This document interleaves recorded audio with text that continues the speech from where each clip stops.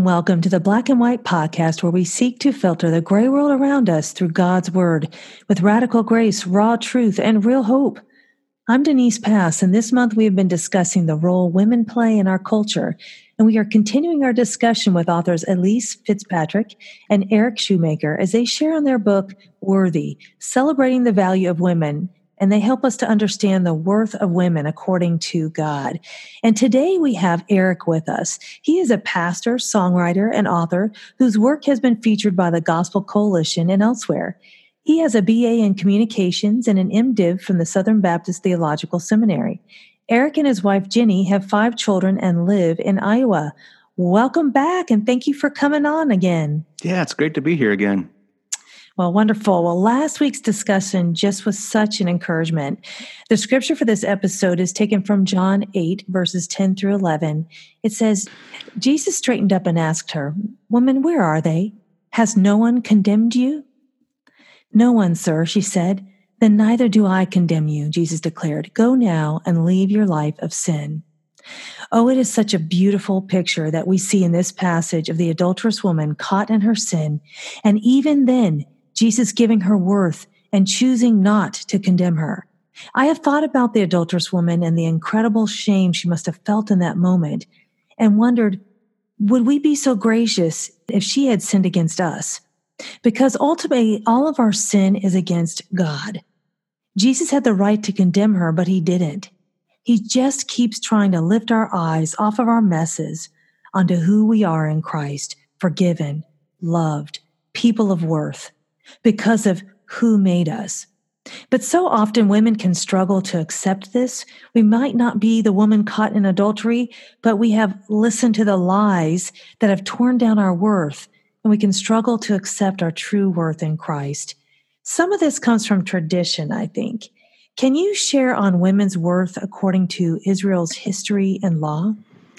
Yeah, that's a really great question. And I think, it's easy for women and probably for men to read through the law, the Mosaic law, and see some of the commands relating to women, the male-only priesthood, bride prices, those sorts of things. There's a lot of passages that might make it appear as though God values women less than men, or even as some would accuse the Bible of treating women as property.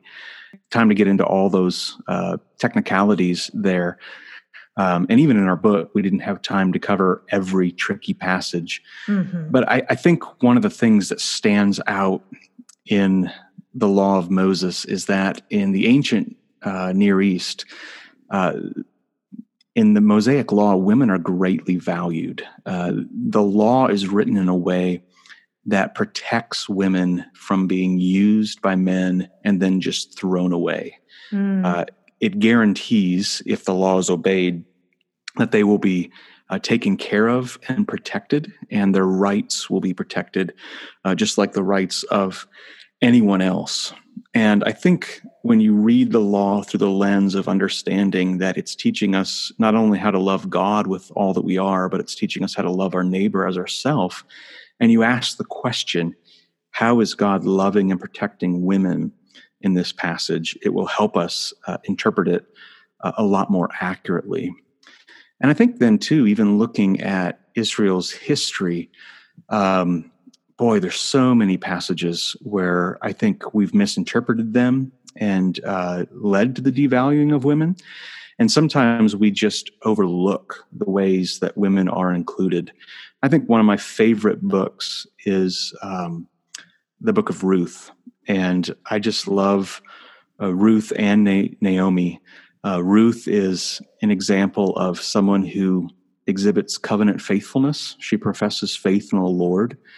She goes back with her mother-in-law as a stranger and a foreigner in what could be a hostile place.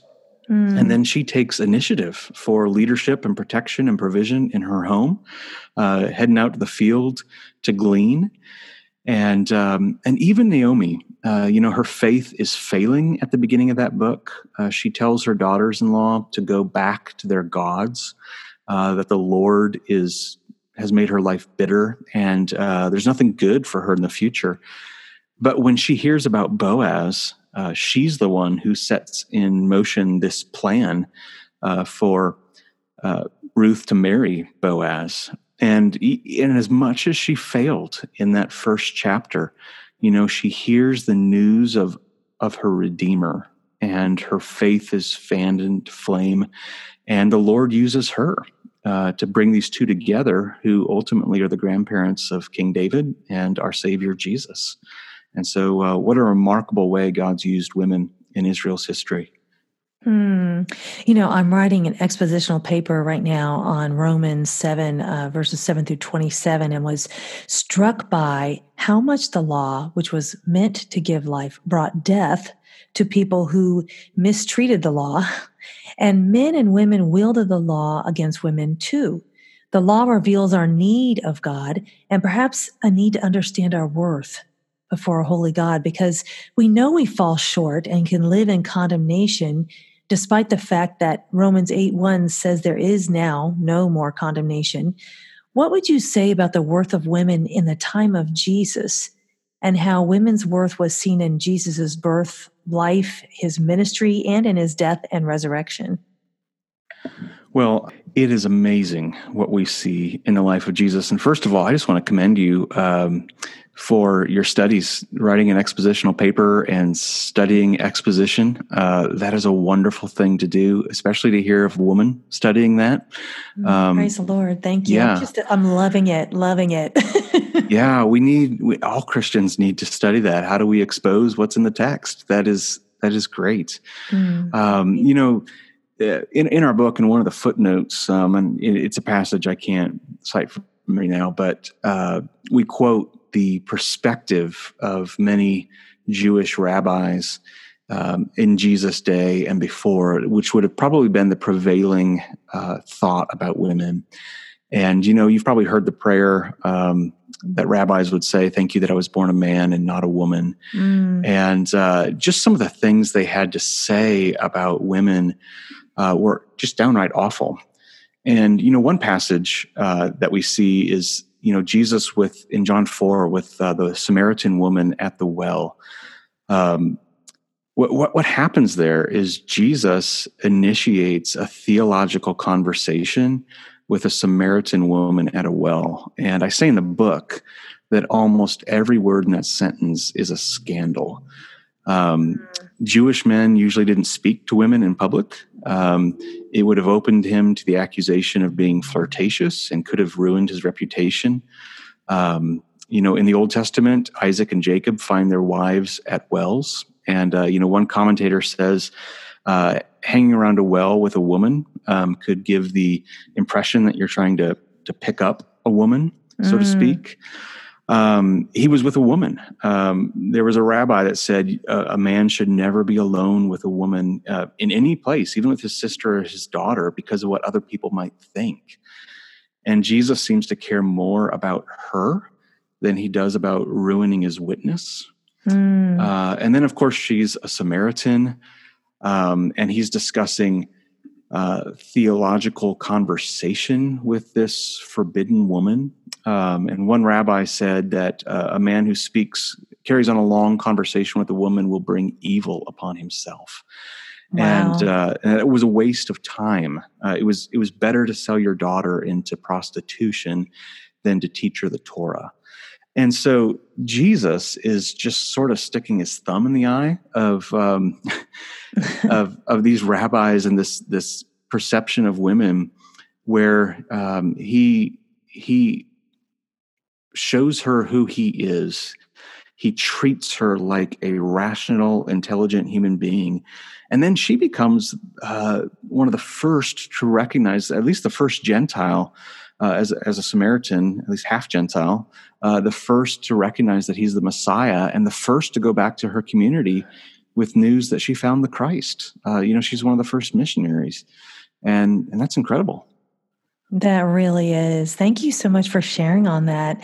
I think women have struggled and felt guilty for any role they've played in the church sometimes. I shouldn't say any role, but some roles that might be construed as being teaching.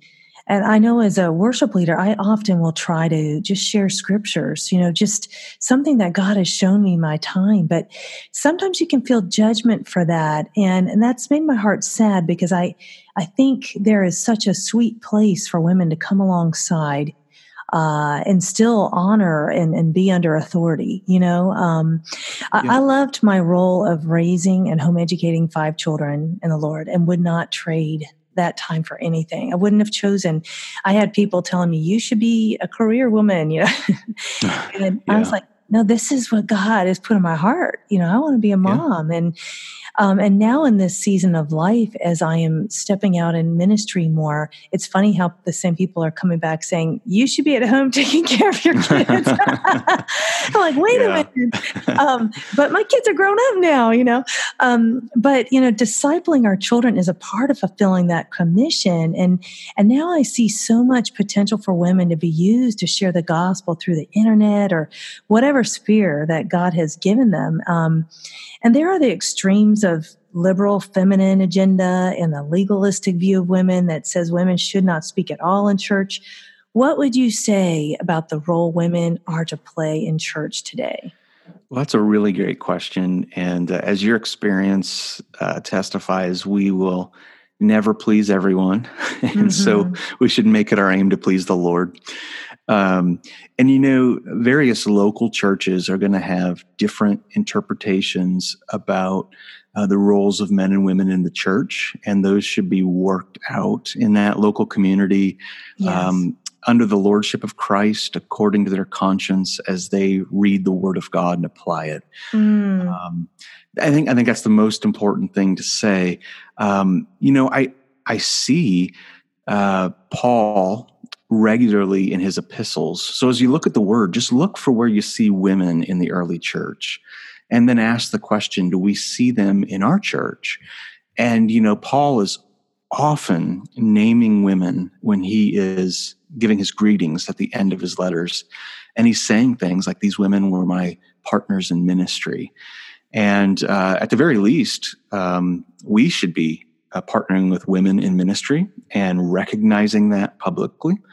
In Corinthians, in Paul's letter, where he's talking about that controversial passage about head coverings. Yes. What's interesting there is he's talking about, the context is women who are praying and prophesying in the church. And I don't think prophesying is the same thing as preaching, but what strikes me is there are women exercising the gift of prophecy, and they are praying in the assembly of the local church in their meeting, and their voices are being heard. And Paul doesn't say they should stop it. Else later in the letter, he says the women should be silent in the churches. And I think he's speaking about the context of the eldership weighing the prophecies there. That's how I interpret it. And people interpret that different ways. But what's interesting is when he says silent, he can't mean their voice is never heard at all, because he's just given instructions for how they are to pray and prophesy. And so I'm a worship leader and an associate pastor. And one of the things I'm convicted by is I want to make sure that the voice of women, their voices are being heard in our services as well. And so I have worship leaders, vocalists who serve with me, who will read part of the leaders part of our liturgy, of our responsive readings. And I would prefer to have women. Right now we only have our elders pray, but I think it's certainly appropriate to have women pray in the services. We don't have women preach in our local church, Right. But we do have, for our scripture reading, we rotate between men and women doing the scripture reading. And then for our adult discipleship classes, we recognized these classes that I organize. We haven't had a place where women are trained in how to study the Bible in depth and then teach it to other people. The only opportunities they had for teaching were like a devotion at a bridal shower or a baby shower. And so we've started women's classes for our Sunday school time, where we have women who are just teaching through a passage of the Bible so that they can get experience studying the Word and expositing it, because we think God calls everybody to teach each other the scripture. Right. One of my greatest joys is traveling and speaking at women's conferences. And it's not out of a desire to like, oh, I need to be able to speak about this. It's this burning in my soul that I want to encourage women in Christ. And I think there's such a place for that. And I appreciate very much that you're trying to find places for women to be able to share their faith in a way that honors God and is biblical. So I appreciate that. In your chapter about the worth of women in the 21st century, my heart was grieved reading about the enablement of sinful behaviors of husbands viewing porn or committing adultery who were not held accountable, and the wives in those situations expected to be a dutiful wife. So I've been there. In the wake of the discovery of my now ex-husband, and I was one of those who didn't believe in divorce ever, but him being found out to be a pedophile and the church's handling of our situation made my suffering all the more intense. Sometimes the church is not prepared well to handle these situations. So I'm not angry at the church for that, but I knew I had to leave that church because of their handling put my children and I in more danger. And women are often denigrated while the male perpetrator sometimes he becomes the victim, at least in name. So there's such a heightened sensitivity to the role of women these days, and we need to avoid extremes. But what does the role and worth of women look like in the 21st century? Wow, there's a lot there. And I think you've hit on something that to me is disturbing and concerning. You mentioned the heightened sensitivity to the role of women these days. And you have someone like Beth Moore who shares that she gave a sermon on Mother's Day, and she gets raked over the coals on social media for that. And she doesn't want to be a pastor. As far as I know, she believes only men should be pastors. And so people might take exception with her practice, but I see the same voices being relatively quiet when people in their own circles are at the center of sexual abuse scandals. And I think women pick up on that, that when they're being abused, the same voices aren't as loud as when they're trying to silence the women. And that's just wrong. And I do think what you were saying about pornography use and adultery and all that, we see these tragic cases where men use the Bible to manipulate their wives into having sex, saying it's their duty. And even where women are told, well, if you just be more appealing or if you just be more sexually available, then your husband wouldn't do that. That's nothing different than Adam throwing Eve under the bus, saying, this woman who you gave me, it's the woman's fault that I sin. And that is absolutely inappropriate. And no pastor should ever prop up that belief. In fact, when a man's committing adultery or viewing pornography, I make sure that we do not call our pastoral care meetings marriage counseling, because they don't need marriage counseling. He needs repentance. And marriage counseling makes it sound like she has something to do with this. And she's a victim of his sin. Amen. And even that stance on not allowing divorce ever, I think is just devalues women. The marriage covenant is a covenant, and covenants can be broken. They can be annulled. And even the Lord says in Jeremiah that he sends Israel away with the certificate of divorce. We have a divorced God whose spouse was unfaithful and broke the covenant and wouldn't return. And so I think our society has come a long ways in terms of valuing women. And it's sad to see, though, in the church and in the world, there is still a really long way to go. Yes. Well, You share so much insight, and I am so grateful to have you on here today. Do you have anything else that you'd like to share about the worth of women or your book to our listeners? I just want women to know that they are valuable for who they are as people created in the image of God. And it is a blessing to know that in the gospel, as Christ has been crucified for our sins and raised from the dead, as they trust in him, whatever shameful things they've experienced or whatever sinful things they've done, and they are clothed with the righteousness of Christ. And God sees them as his precious daughters. He's given an inheritance in his son. He's going to raise them from the dead to reign with him forever in the new heavens and the new earth. And so they are not less than, they are essential. And that's what the book Worthy is about. And we hope, we hear from a lot of women who say they wept as they read through it because they'd never heard their value explained in that way.